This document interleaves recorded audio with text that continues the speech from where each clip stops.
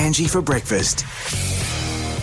Triple M. Hi, this is Danny Mosconi. Hey, Danny, you're on air with me this morning. I'm sorry, I don't have a producer, so it's just me pressing 1,000 buttons. But the Southwest is eagerly awaiting to hear the update from DFS. I mean, just a horrific situation over the weekend, and I can't believe that Bridgetown's still standing. So what does it all look like this morning?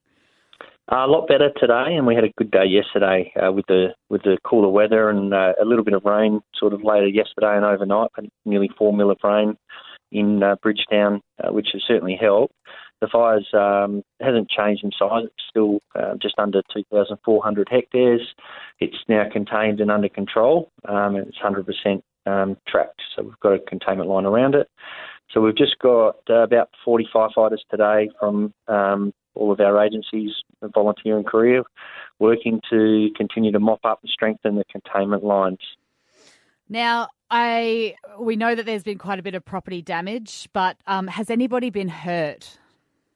There was a firefighter with a heat-related injury. I believe he's okay now. And also we had a member of the public with some burns, but I don't have any update on the status of that person. Okay, well, all things considered, I think that's quite miraculous. It is, yeah. So I guess one of the challenges we do have, though, moving forward, the timber treaters mill in significant damage, and that is creating a challenge for us because the pine logs were treated with chemicals. So we're now working to try and make that area safe. So in the meantime, we've put a 500-metre exclusion zone around that timber treaters Hester area, which will essentially takes in all of that Hester township. Okay, so we've seen the notifications on emergency about not using water from tanks and things like that in that area. Is that what that's relating to? That's right, yeah. So, we're doing some monitoring. We're working with Department of Environmental Regulation and also pollution response, just to have a look at that impact. But in the meantime, no one should be in that Hester area, number one. No one should be using any water around that area from tanks, eating any food from any gardens or anything like that until we know the extent of that potential contamination. Yeah. There's also a community meeting at Bridgetown Recreation Centre, 1:00 this afternoon, for everybody to get an update with yourselves. There is. What does the plan look like for today? Yep. Continue to mop up. We'll use our warning areas. We're going to work to bring those right. Something a lot lighter than what they are now, trying to open roads as best we can. So we've got crews walking roads.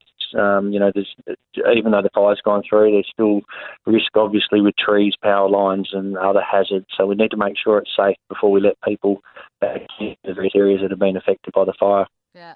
Hey, Danny, I know it's been a massive weekend. I really appreciate your time on air, and thank you so much. And just, thank you so much to everybody who's been involved this weekend. The stories that are coming out from the community are just quite horrifying. So it's good to be on this side of the weekend. Yeah, the community's been amazing, and also the volunteers and the career firefighters have been fantastic. Yeah. All right, Danny, take care. We'll talk to you soon. Thank you. Bye-bye. Jennifer Pigeon. She's Red Cross WA Emergency Services Manager, to give us a bit of an update on how things have been. You know it's serious when the Red Cross gets involved. My auntie-in-law was down in Manji volunteering over the weekend. How are you? How is everyone? What a nightmare. Well, everyone's doing well. We're out there supporting folks, and we're hearing some positive things from the community as well.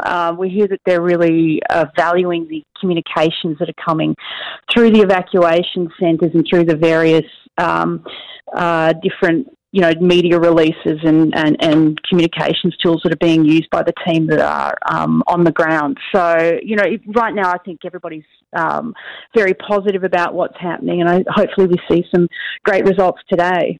And has anyone been injured? I haven't heard of any reports. I believe down in the southwest we've had one injury, but you'd have to refer back to DFES on that. They'll be more up to date on what's happening on that front. Well, considering we look like we were going to lose the whole of town of Bridgetown at one point, I think we've just been incredibly lucky, and it's due to people like Red Cross, everyone at DFES, the fireys, just everyone that, and even just like people in the streets. I've heard reports of people just getting their utes and, water tanks and just driving up and down the streets, which made a big effect. Yeah, putting out those spot fires. Do you know, I just got to give, and you said it was your mother-in-law that was down there working with us. So can I just say a big thank you to our volunteers? They're really well trained, and they're doing work with people. So they're providing what we call psychological first aid support for folks in the evacuation centres, and that's just a process by where we sit down and we work with the person that the person that's in the evacuation centre. We talk to them through their reaction, because there's what you think you're going to do during a fire and then there's what actually happens. And I think it's just about validating what people are feeling. And then we work with them just to understand what is it that we need to make, we can help them with to make the situation a bit more comfortable, whether it's just just an ear to what they're feeling, through to actually providing them or see if we can find them information or other forms of support. So those volunteers are down there just doing a really great job, and my thanks to them. Yeah, here. And on that note, I know there's a lot of people around the southwest that would like to help. What's the best way to do that? So really, Volunteering WA has activated their website. So jump on Volunteering WA's website. I think, what's it called? It's called Emergency. I'll have to look that one up, but I'll get that through to you. But if you do Google Volunteering WA, they'll have their site up and running, and they'll be taking registrations for people who who are interested in assisting.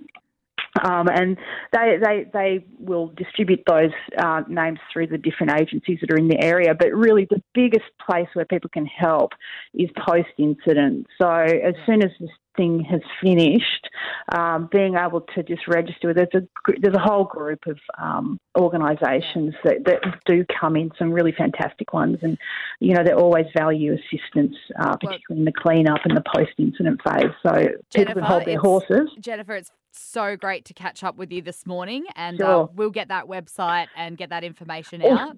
Just also register Find Reunite before I go. So if people are trying to find folks, if they could just jump on the Red Cross website and register your name. And if you are also if you also want people to know where you are, you can either go into the evacuation centre and register there, or jump on the Red Cross website. Angie for breakfast.